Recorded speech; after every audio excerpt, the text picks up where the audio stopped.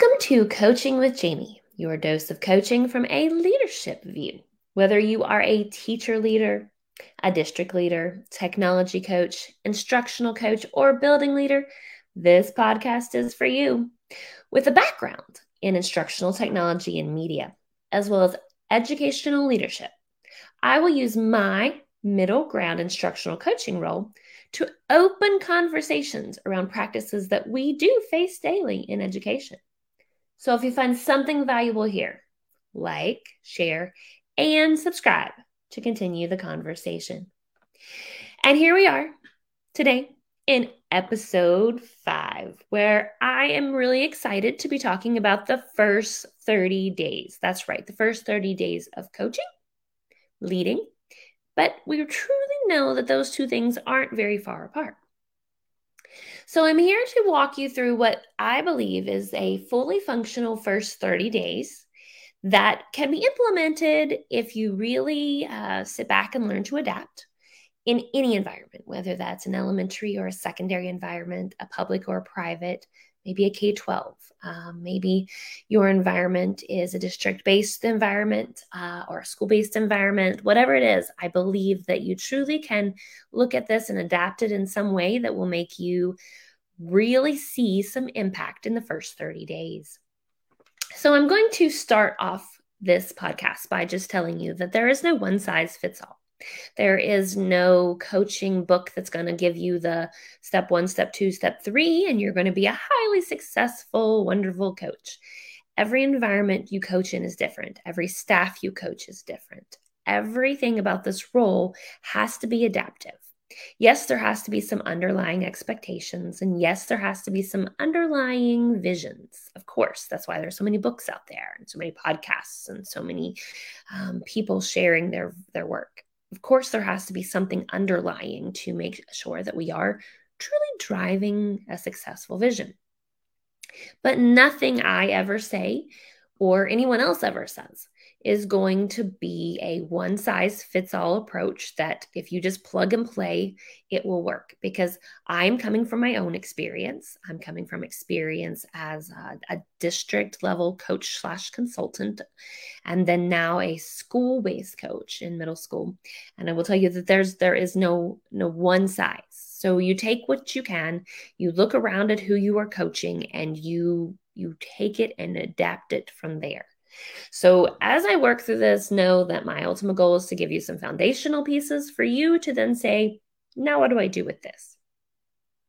So let's start with week 1. Week 1 is the week that is the craziest for all coaches. And here's why. You aren't going to do any coaching. And that sounds crazy because in most roles, at the end of the day, your first week on the job, you're doing the job. You're doing the key component of your title, but not in coaching. That first week, there's no coaching to necessarily truly be done. Yes, you might be performing some professional learning pieces. You might be leading some teams. You might be getting started. There's those flickers of coaching that might be there. But in the reality, guess what week 1 is? Support, support, support. What do you teachers need? What do they need to get started? What do students need? Operationally, what needs to take place in order for students and teachers to be successful? Keeping in mind what coaching is, the idea is that we are here to make sure that great teaching and learning happens. It can't happen if teachers don't have what they need. And yes, that might be getting programs running. Yes, that might be running errands. Yes, that might be doing some plugging in of some things or troubleshooting something for teachers. It might be running all over the school trying to get resources for teachers so that they're ready. It's not going to feel like coaching. It's definitely going to feel very different than what the job description may read. But it's important. It's important because everything you do in that first week to support tells the teachers you're invested. Now, I do know that this comes up a lot when I talk about coaching, and there's a difference between if you're an introvert and an extrovert. Extroverts, like me, we jump in, we go down the halls and say, what do you need? How can I help? it just comes natural. We have that extroverted personality that just lends ourselves to communicating and connecting and being in the mix.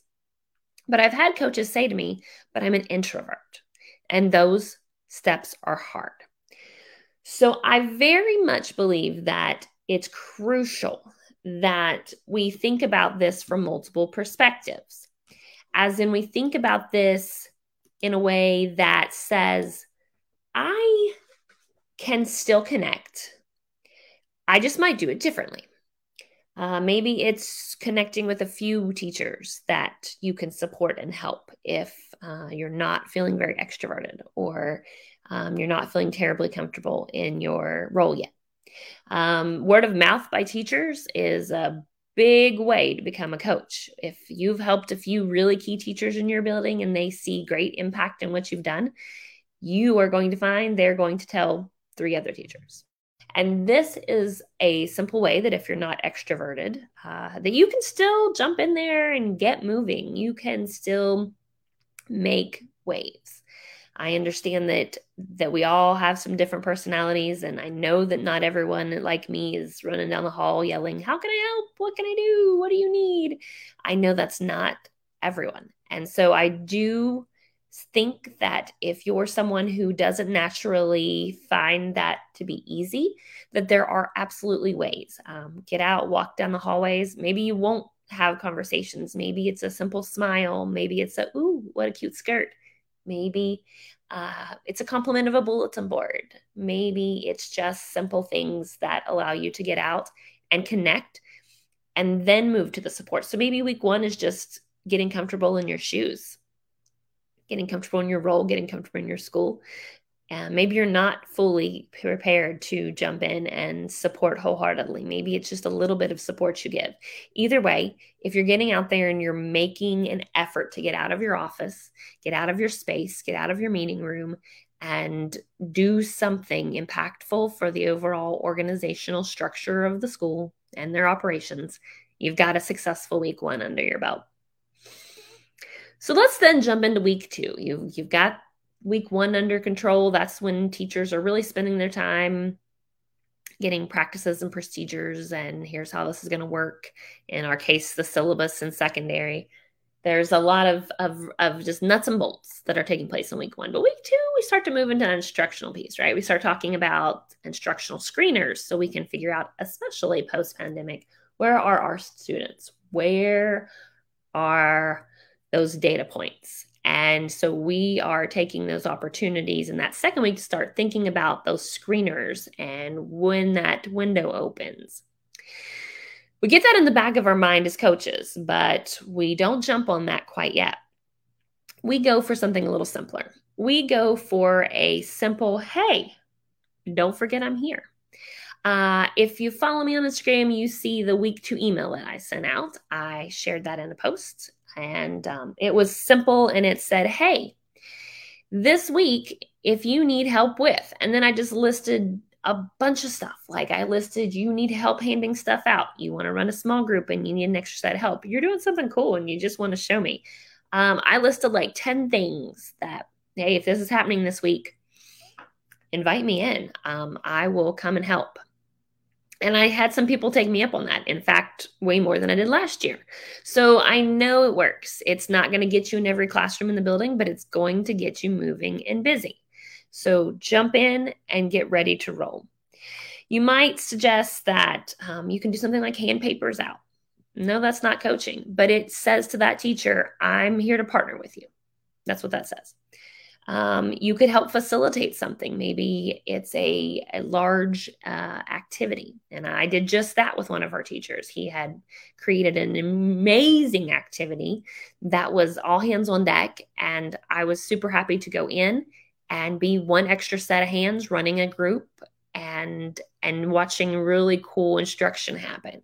So facilitate alongside them.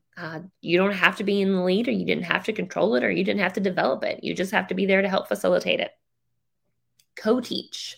Get in there and get beside a teacher and get your ebb and flow working and just teach alongside them that week.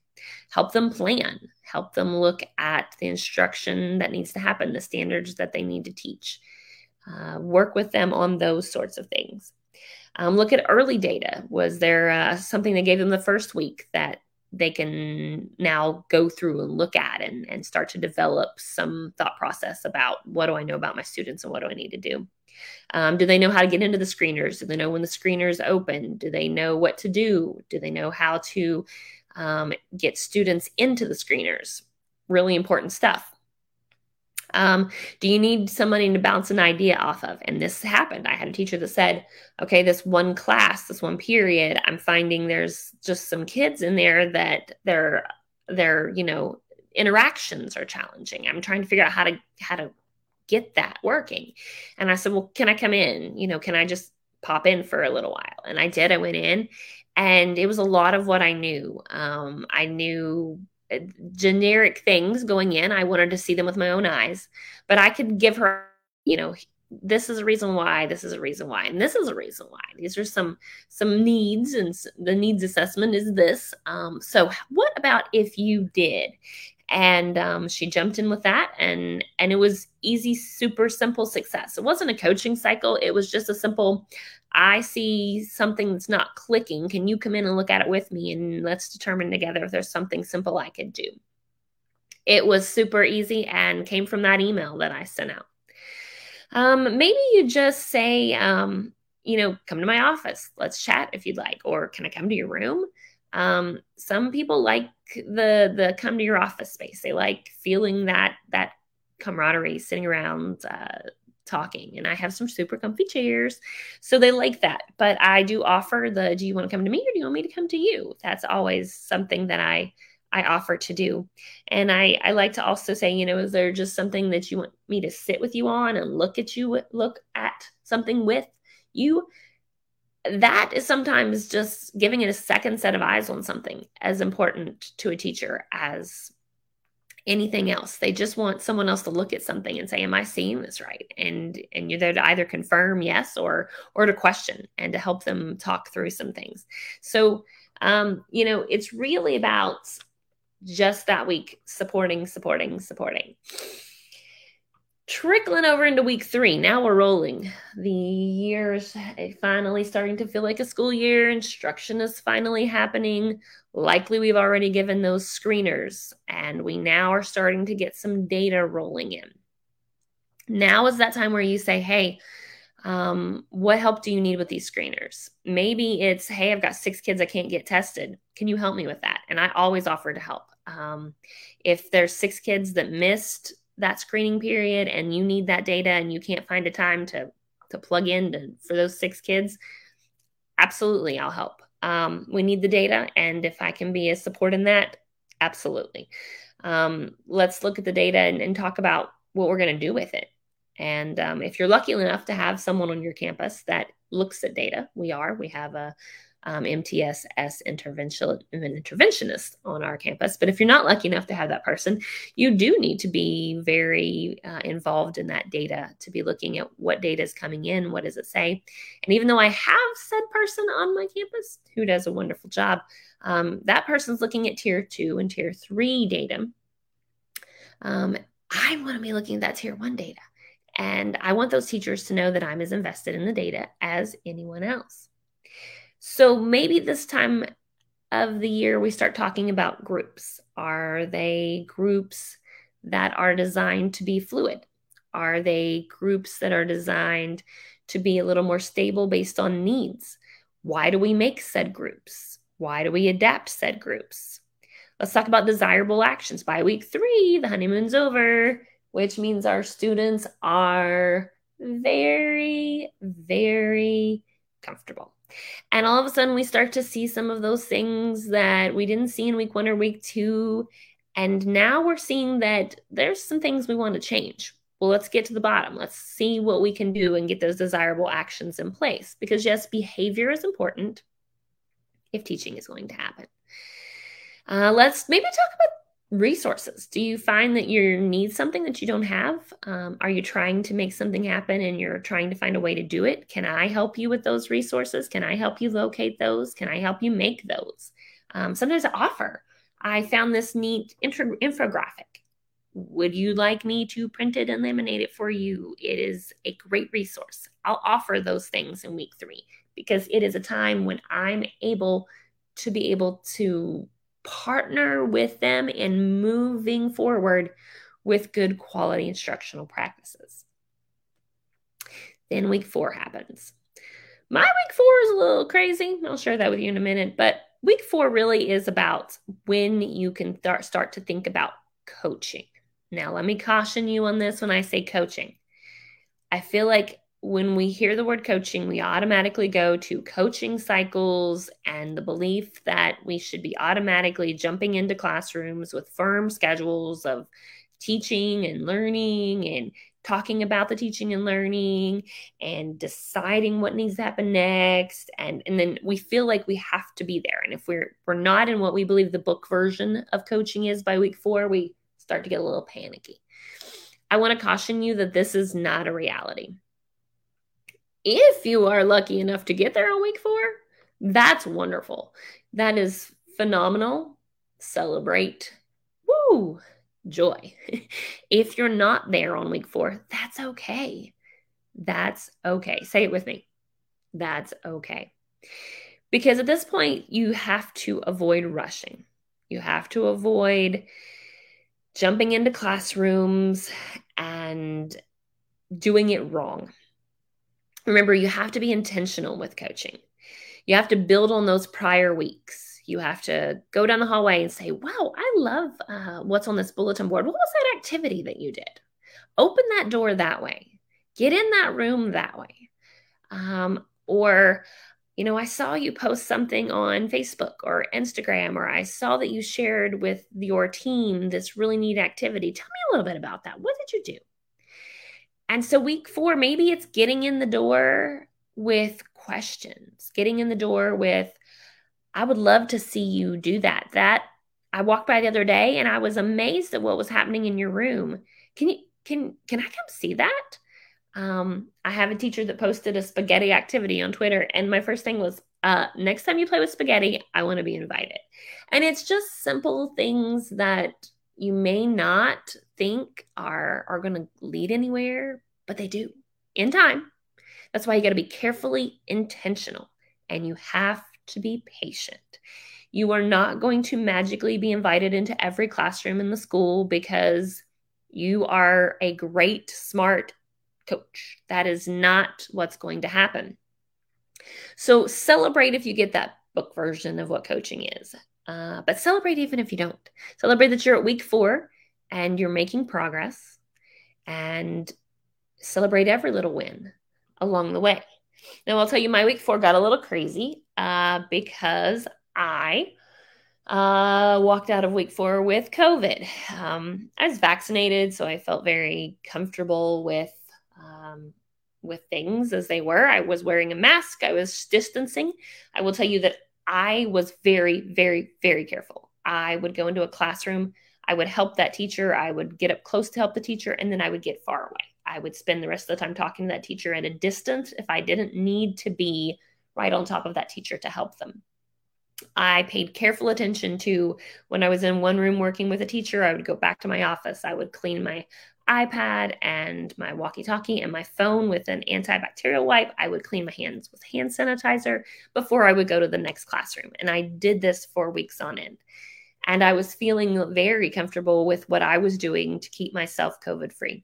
You probably noticed my voice in this podcast is different. And that's because I am at day, I think, 8 of post-COVID.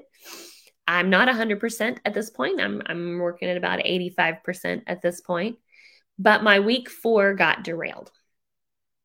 And I wholeheartedly just panicked because we had tons of needs in our school. We had been moved to hybrid, and I was working as hard as I could to support everybody. I felt I was band-aiding problems because the needs were so great. And so I ran to my office and I started recording videos because it was the only way I knew to help a whole school without putting band-aids everywhere.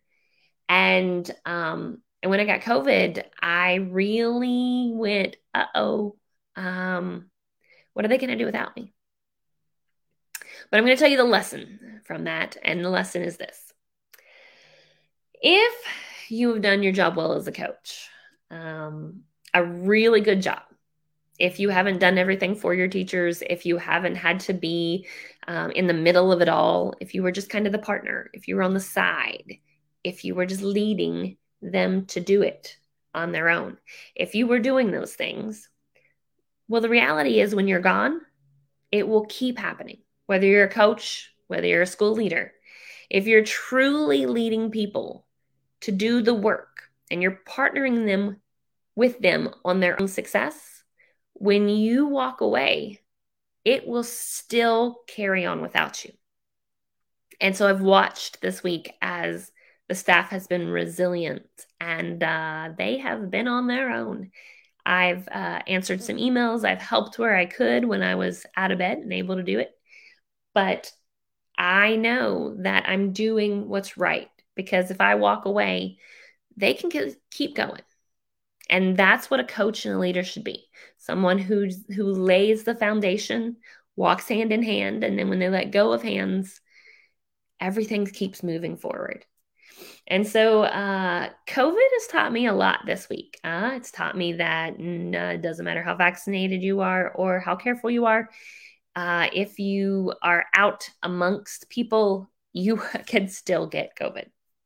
It's taught me that if you just trust in people, things will work out as planned.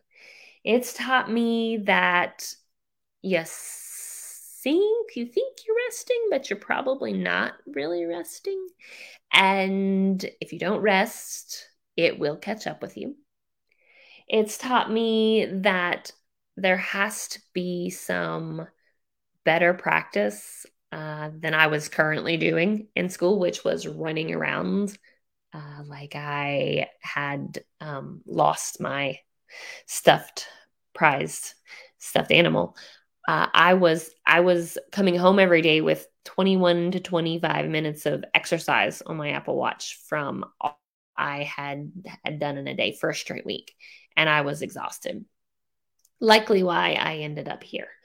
But I will tell you that I learned that if you do what you're supposed to do and you help your folks, you will inevitably build what has to be built for them. The last thing I'm going to leave you with is this. I'm just going to caution you. I know you want to get going with coaching, and I know you want to be in those classrooms, and I know you want to do good stuff, and I know you're anxious. But if you do not take the time to build the relationships first, and you barge into those rooms ready to coach, you're going to be seen as an evaluator, not as a coach. So you've got to respect that give and take. You've got to be patient, and you've got to wait for it. That is how you will be successful. So that's it. The first 30 days, they may go swimmingly. They may be a train wreck. Either way, you stick with it. You fight for it. You keep going, and you know when to rest. I would love to keep this conversation going, so make sure that you do stay connected on Instagram and Facebook. You can find me on both places at Coaching with JV. And of course, don't forget to subscribe to get notified when there are new episodes. You can find us on Spotify, Podbean, Amazon Music, Apple Podcasts, or Google Podcasts, anywhere you listen to your podcast. And don't forget that if you want to continue the conversation, you can do so on any of those social media platforms. So thank you for being a part of this wonderful day with me, and I wish you all a wonderful year of coaching.